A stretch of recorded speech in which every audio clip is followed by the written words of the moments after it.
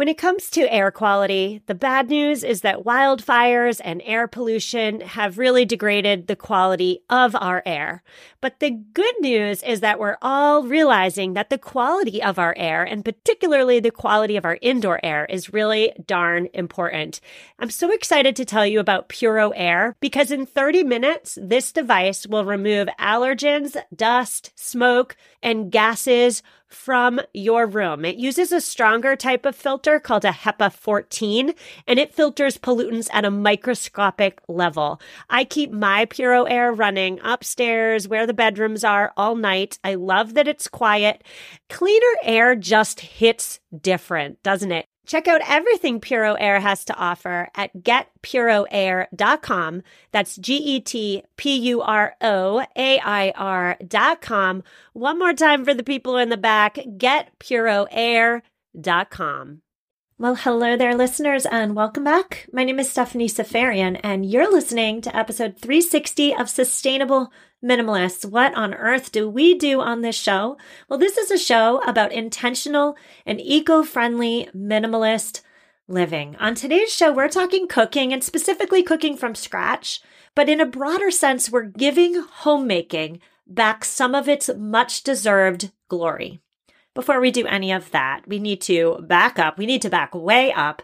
Let's talk about the women's liberation movement for a hot minute. From the late 1800s to about 1920, the women who worked were primarily poor, uneducated, and single. From the 1930s to the 1970s, married women started entering the workforce in significant numbers. By 1970, 50% of single women and 40% of married women were working. Now, maybe you're wondering why. What changed? Well, there are many reasons. One, the big one, is the rise of birth control. Birth control meant that women, for the first time ever, had some sort of say over when they started a family and how big or how small that family would be. Another reason is increased education. And a third reason, of course, is the availability of part-time employment. So women could theoretically have it all by working a bit and homemaking a bit. From 1970 on, there's been a real shift in the way women tend to view work. Women from 1970 on started prioritizing their education, getting degrees, getting advanced degrees. They started looking at work not as a temporary or part-time thing, but they started thinking about work in terms of careers over decades, right? We're not going to just blip in and blip out. We're going to stay for the duration of our career. So we're liberated. Or are we? Are we really liberated?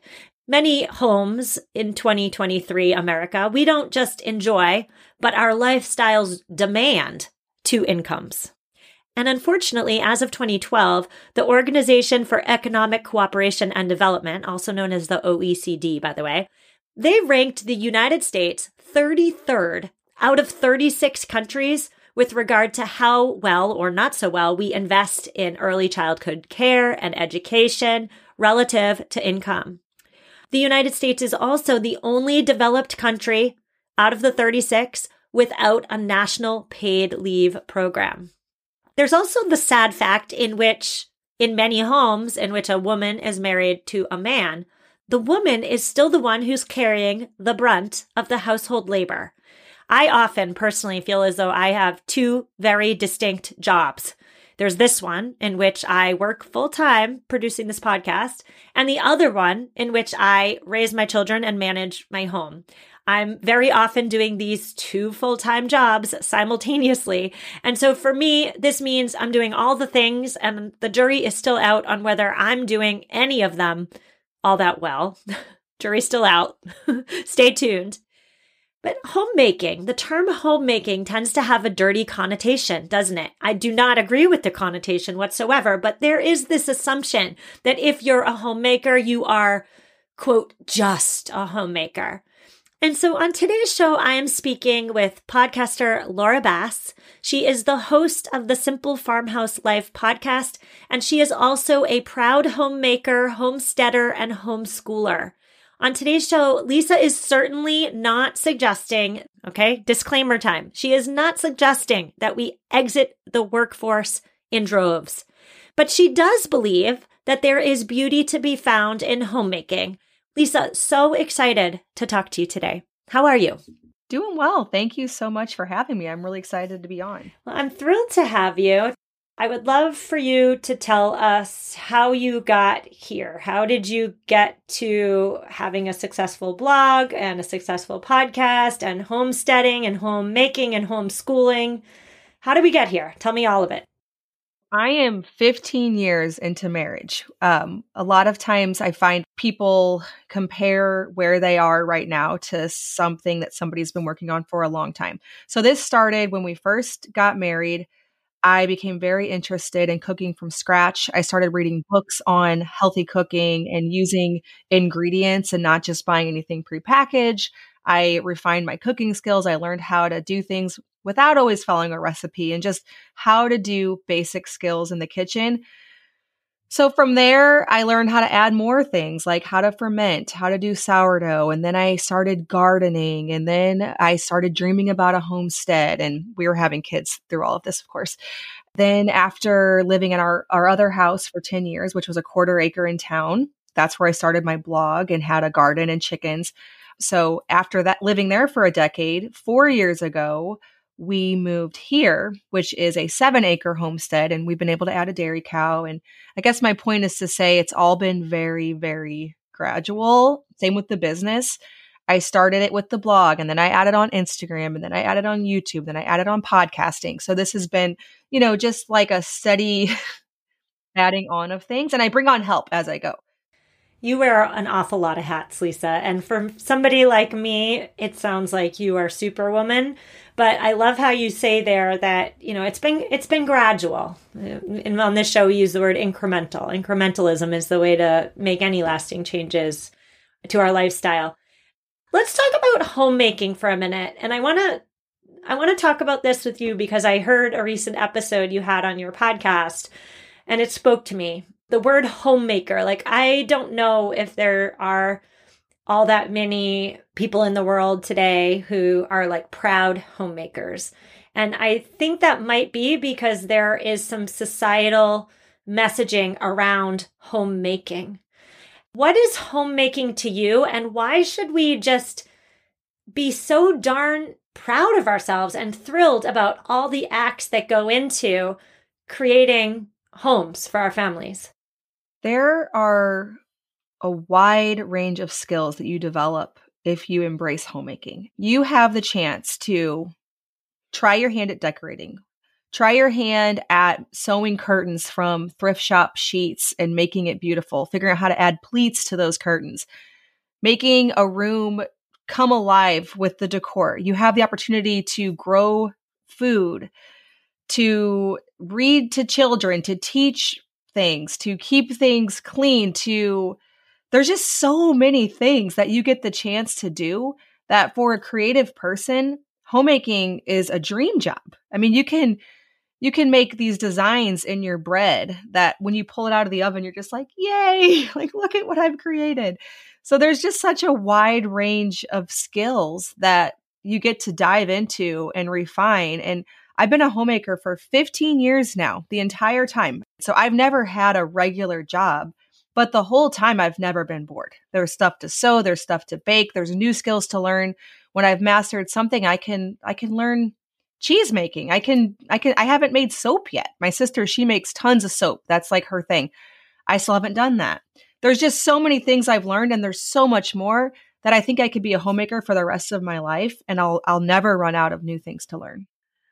I think that, as you're talking, I'm thinking about, well, where did this stigma attached to homemaking come from? Why is it here? I don't think it was around. I mean, I wasn't around, but I don't think the stigma was around in the 60s, perhaps the 50s. So where did it come from? And I'm wondering, just out loud, if you have an answer, a definitive answer, let me know. But I'm wondering if it just comes from the fact that we tend to, in the Western world, put a value on our work, a monetary value on our work. And so if we're not making any money, it must not be valuable work? I don't remember the exact history, but there is a whole history. You could read articles on it about being a mother, being a homemaker, and the value society associated with that. But maybe it's whenever they started selling us on convenience things. That was when they were selling you on, why waste your time making these biscuits from scratch? I think it really was marketing to get women to think, okay, this is all a big waste of my time. And so this will help you with that problem. Like, I totally see a shift now, though. People are like, well, that was boring. Like, that made homemaking terrible. Because if everything is done so conveniently, well, then what are you going to do? What are you going to learn? That's such a good point. And I think we're going in the opposite direction now, or at least a subset of us are. You definitely, me, and our listeners. We're bucking against the convenience factor, because what fun is it when we subscribe to the convenience factor? We're not learning any new important life skills. I think that's what you're saying there. You mentioned there, though, refining your cooking skills, getting the skills that we need in the kitchen so that we can actually cook. What did that refining of your cooking skills even look like in real life? How did you do that? I think just trying stuff. When I first got married, I'm sure obviously Google existed, but we didn't even have internet and we didn't have smartphones. And so I had one of those, the big binder cookbooks. What was it? Better. It was either Betty Crocker or it was Taste of Home, or I don't remember. The main one that like everybody had whenever you needed cookbooks. And I used it. You rely heavily on those things in the beginning when you're first learning how to cook and you're trying to figure out what spices go with what. And after a while, you do just know how to cook. You know if it needs to be cooked fast, if it needs to be cooked slow, if it's better on the stove, if it's better in the oven at a low temperature. Those are things that we're going to be talking about, like the convenience of, and cooking and why you would want to cook from scratch. Those are the things that really make it easier. And so I guess my advice is to just start. Yeah. There's no substitute to being in the trenches and teaching yourself, learning by doing. It's not easy, but what you're teaching yourself is really invaluable. I would say that the rise of convenience foods, the pre-made foods at the supermarket, the takeout that's so available at all the restaurants, the meal kits, like these are all capitalizing on the convenience factor. But they're also inadvertently hurting us, I would argue, in the fact that they're taking us further away from the act of cooking our own food, from the act of being able to cook a meal. And so that's me on my soapbox, and I'm going to hop off. I'm going to hop back on in a little bit, Lisa. I'm going to be honest. But you describe yourself on your website as a total health nut. And that is a direct quote. Where does cooking from scratch fit into that? Whenever you cook from scratch, you control all the ingredients. So when people think of starting to eat healthy, well, some people, I think a lot of people are definitely pushing back on all of this and think, okay, we're going to cook from scratch now. But sometimes people think, okay, we'll go to the store and we'll buy the packaged food that says organic, gluten-free, whatever it is that is on the package. And that's really expensive. To get an item that has quality ingredients, but already made for you, is extremely expensive. We actually just went on vacation, our whole family, and trying to source things. Like we went and we got some bread from a farmer's market and we got some salsa, and it was all delicious. It was all good. But the amount of money it costs to eat healthy when you're not making it yourself is just insane. You can't actually afford it.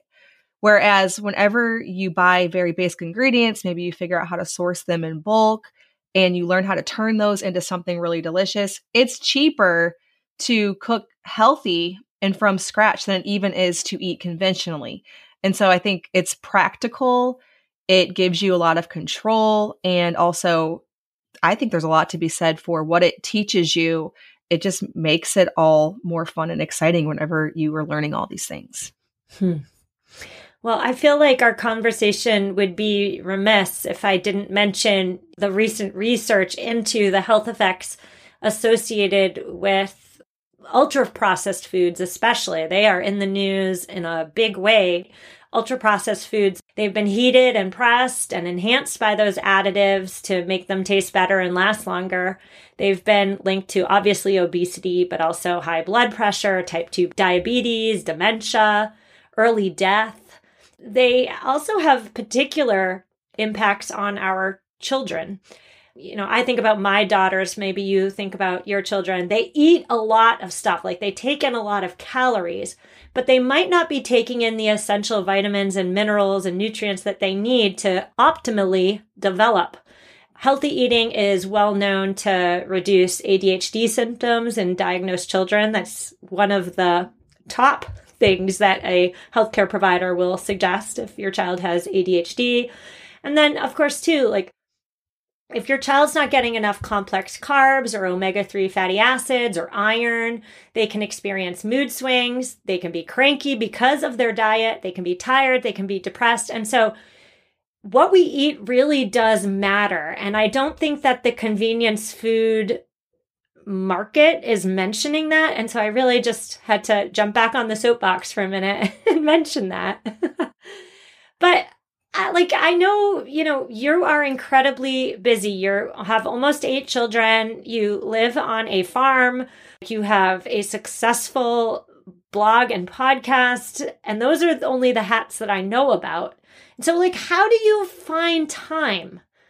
And not even just the time, but also the motivation to cook. Where does all that come from? The time and the motivation? I really think it goes back to once you figure out how to cook from scratch and you have a rhythm of the things that you buy, that you stock in your freezer, your pantry, your fridge, it's actually easier. I don't spend that much time. Yesterday afternoon, I mixed up some dough in my mixer for a sourdough French bread. That took, because I already know exactly how to do it. Now, when you first start, you got to figure out how to do your starter and figure out how to feed it. And then you got to figure out which recipe you're going to use and which one works best for you and your family. All of that.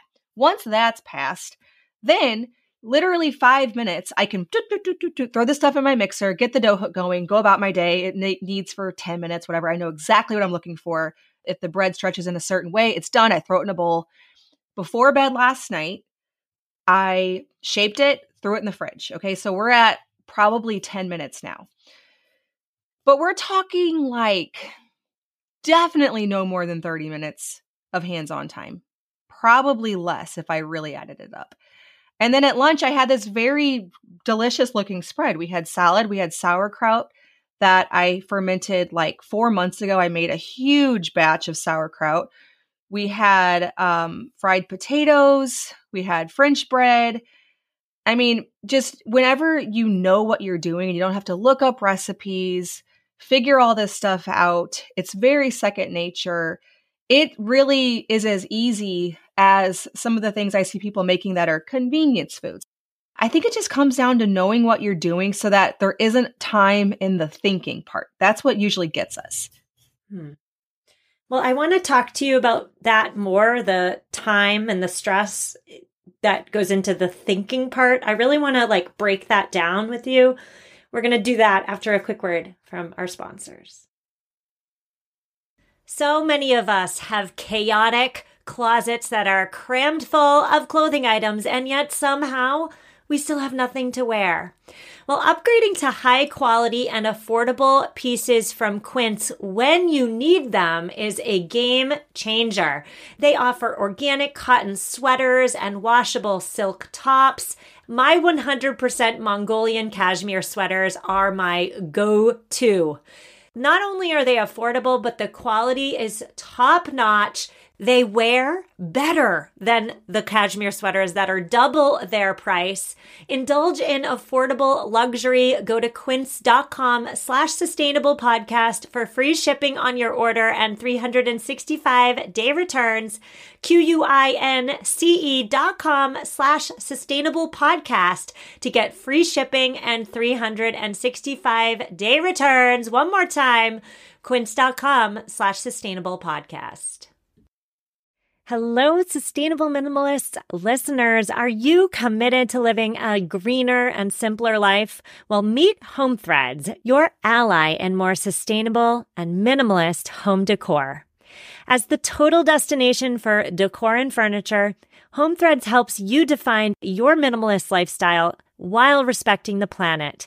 Discover their exclusive Haven collection. They use many sustainable materials without compromising on style. And here's the best part. Home Threads always has the best value. It was time. After 9 years of living in our home, it was time to replace our outdoor furniture. And my husband and I, we went to Home Threads. We have a Home Threads patio umbrella and a new bench. And oh my goodness, we are so in love. Create a home that reflects your commitment to the environment. Visit homethreads.com/sustainable and get a code for 15% off your first order. Homethreads.com/sustainable. Love where you live. And we're back. Today I'm speaking with Lisa Bass. She is the host of the Simple Farmhouse Life podcast. She is also a homeschooler, homemaker, homesteader extraordinaire. Lisa, before the break, you were talking about how important it is to get your mind right, essentially. Because when you're on board cognitively, when you know what you're serving, when you're advanced planning, you can execute the job, the big job of feeding yourself and perhaps your family as well, with a little less overwhelm. And so I want to talk about that because come Saturday in my home, it's stressful deciding what I'm going to cook for the following week, making the grocery list with all the ingredients I need to make the dinners and lunches for the following week. Then meal prepping so that I'm not standing in the kitchen for 2 hours on a random Tuesday night cooking this wholesome meal for my family. What tips and tricks and thoughts and hacks do you have for me and for listeners like me who are just so overwhelmed and so susceptible to the convenience food market? I think that I do things a little bit differently when it comes to meal planning. It's more about having these processes in place and having my stock of certain things always available, and then being able to pull from them without having a plan on exactly what that is. So I'm not getting like a plan together where I'm like, okay, Monday we're going to have chicken enchiladas with green verde, whatever sauce and Mexican rice with I don't know, like this very specific meal plan. I never have that. What I do have is meat thawed out in the fridge, probably some bread dough of some kind going, and then a bunch of veggies in my freezer, in my fridge, so that I can look in and just think, okay, well, because I threw this meat into my pan and it's been sitting in the fridge for a few days now and it's defrosted, I can do, whatever, like tonight, do those pork sliders or whatever. I can put that in this morning and let it just kind of slow cook. And, oh, look, I have some green beans in the freezer. I could just put a little bit of water in the bottom of a pan and steam those, add some butter and salt. I have potatoes or maybe some sweet potatoes I could throw into the oven at the same time as the pork, allow those to bake. So that way I could have, barbecue pork with baked sweet potatoes and butter. I always just have, like, I know what I'm buying. I have a certain list of things that I always have in my fridge and freezer, and I don't have any clue that when I woke up this morning, I had no clue what I was making for lunch or dinner, but I had options that I could throw in. And I think that takes out some of the stress because we do these very elaborate meal plans. We're like, we're going to have Indian curry with homemade naan. And therefore I need to start that naan if I'm going to be making sourdough naan on Sunday night so that I can have it on Tuesday. And I like stuff like that. Like, I like doing that too, because it's really good and it's fun to be like, ooh, like Indian curry, it's delicious. But more often than not, I just always have a lot of options, even if I don't know what I'm going to do. And if my sourdough starter's fed, I just start mixing stuff up. Like tonight, or maybe this afternoon when I go back in the house, I'll get some bread going. That way tomorrow with whatever I make, maybe we'll have raisin bread, maybe we'll have bagels, maybe we'll have I don't even know, sourdough naan. So as long as it's just going, I always have stuff just going all the time. It doesn't matter if it all goes together perfectly. If you're not making naan with Indian curry, but you're making it with roast and some glazed carrots, it's okay. You just have it stocked and ready to just make whatever. Mm.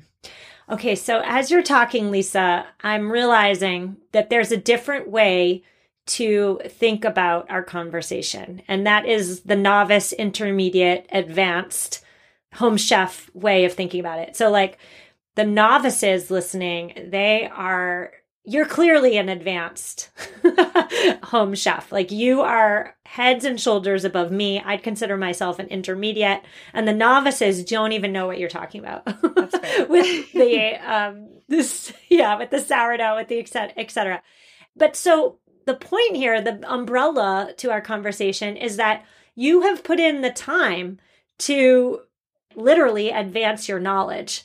And when you have put in that upfront work, that upfront time to advance your knowledge, the task loses its stress and overwhelm. And then when you are an advanced home chef, you don't even need the elaborate meal plans because you have all the knowledge you need. You don't need to be doing extra work. You've already cut out the fat, so to speak. I love a good pun. So there's one, right? Like it's all just second nature to you. But just one quick question here, Lisa.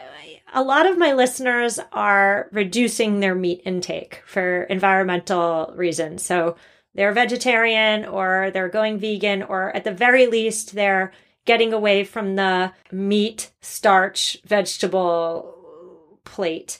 Would you say that the rules still apply for the vegetarians and the vegans listening? I don't know how I would do that, to be honest with you. I guess you could. It probably does. That's another thing that probably if you've been cooking that way for 5+ years, you would know exactly. You'd have a handful of things that you could easily throw together based on that. So it's the same strategy of you have 5 to 10 things that you can throw together no matter what. You always have all the stuff on hand to do it. You stock your pantry or your fridge or whatever with those things, and you can quickly throw together like 10 meals, and they don't have to be this like fancy thought out thing. It's just always on hand. Yeah, it would be the similar thing. Yeah, I mean, cooking is cooking. Learning how ingredients go together, learning to taste your food for the right ratio of spice to food, to broth, to whatever it is. Like those are skills that are transferable no matter what your diet is. And so what I love about our conversation, Lisa, is that you're saying essentially, correct me if I'm wrong, but I think you're saying that there are no shortcuts to learning this vital life skill of cooking. It is a vital life skill because if we're not cooking, then we have only one option, and that is the foods of convenience that are potentially shortening our lives and potentially contributing to negative health outcomes for ourselves and maybe our families. And so again, like it's convenient in the short term, but is it the right choice, these convenience options long term? I will say for myself personally, as an intermediate home chef, like I know I'm intermediate. I'm fine with it. I know it. I feel good about being intermediate because I used to be a novice and life was really hard. I feel good. But for me, it's supremely important to learn something when I'm cooking. I get so much less enjoyment out of the act of cooking for my family when I'm cooking the same things all the time, personally. I actually like trying new recipes. I'm not trying 5 new recipes a week because that, holy moly, is a recipe for disaster. Another pun. See, I'm on it. I'm on the puns. But like once a week, once in a while, trying a new recipe, maybe it's a hit, maybe it's a disaster, but at least I tried something new and I definitely learned something from trying a new recipe. So for people who, we're bringing this conversation back around to the start where we're talking about homemaking as a way of learning an infinitesimal amount of skills. You can do that in the kitchen by just trying new recipes, trying recipes that are a little out of your comfort zone. I will say too, for me, and I'd love your thoughts on this, the shifting of the mindset has been the number one biggest change for me. So if it was just me, I would probably not cook from scratch, right? Like I'd probably be a convenience eater, to be completely honest. But I have a family. And while I wouldn't consider myself a lover of cooking, I don't love cooking. But what I do love is I love that I have the opportunity every single day to provide my family with a healthy and nourishing meal. That to me is worth the effort, time, stress, et cetera, et cetera, et cetera. Like I have the opportunity to put in front of them a healthy and nourishing meal. And once I thought of it not as I have to do this yet again, and I have to do this every night until my kids turn 18, to instead think of it as I have this gift and this opportunity. That mindset shift, it sounds kind of pie in the sky, and I know it, but that has really changed the task for me. Yeah, no, I happen to be one of the people that really does like cooking. And so a lot of this stuff, it's like, well, yeah, easy for you to say, like, this has been fun for you the whole time. And it truly has. But I have noticed that with other things for sure that I don't like. It doesn't do us any good to wallow in how much we dislike something. And you can reframe it so that you're looking at it differently. And I think that will make you think about it differently. And also some research to back up why you're doing it is helpful. So you were talking about all of the things that are in the convenience foods. And so in the beginning, when it was hard for me because I didn't know what I was doing, I was just strictly motivated by wanting to know what was in the food. And so that was enough to keep me going then. And now it's just fun. Now I like it because I've gotten so much better that I can do a lot, and I can do things that are more advanced that when I'm done with it, it's like, look at these croissants I made, it's fun. But in the beginning, having the research behind it and thinking about it differently, very helpful.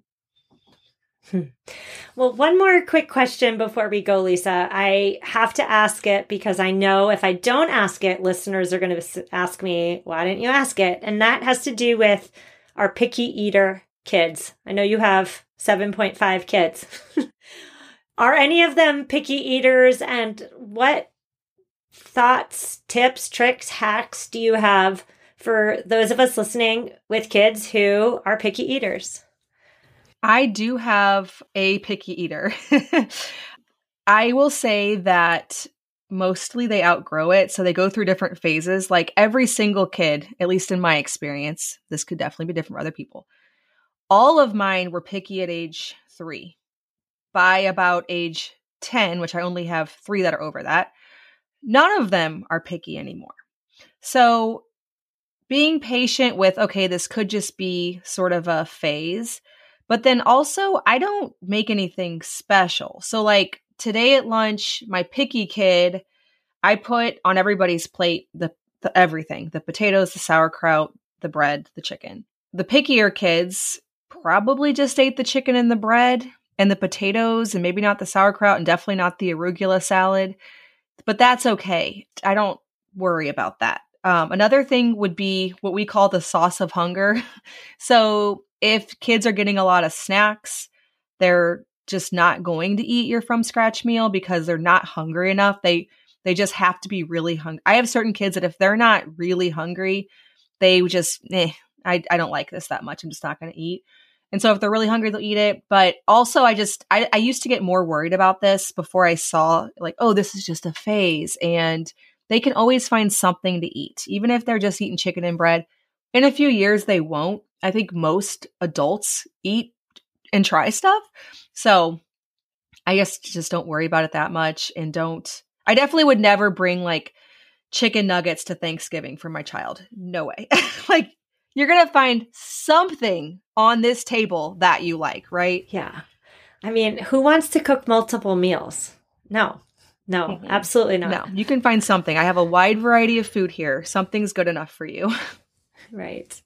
Tell us where we can find more of all your amazing goodness. If you like podcasts, I'm the host of the Simple Farmhouse Life podcast. You can find it anywhere where you listen to podcasts. And then for recipes, I have them over on farmhouseonboone.com and then YouTube, Farmhouse on Boone. I have a lot of lifestyle content, but then I also have a lot of tutorials that I can actually walk you through how to make stuff. So much stuff. I love all of it. And I want to thank you so much, Lisa, for coming on the show. You have convinced me to not order pizza tonight. So thank you so much. Well, thanks for having me. Listeners, that's a wrap. Show notes are at mamaminimalist.com/360. We do have an eco tip today, and it comes from Marie.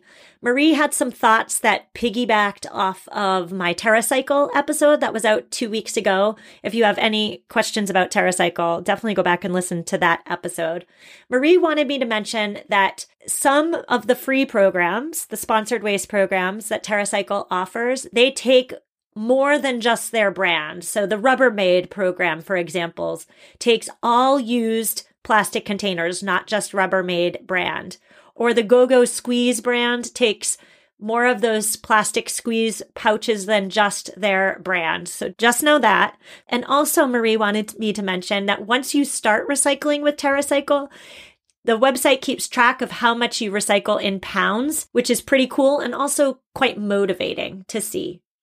Also, of course, you can collect points as you recycle.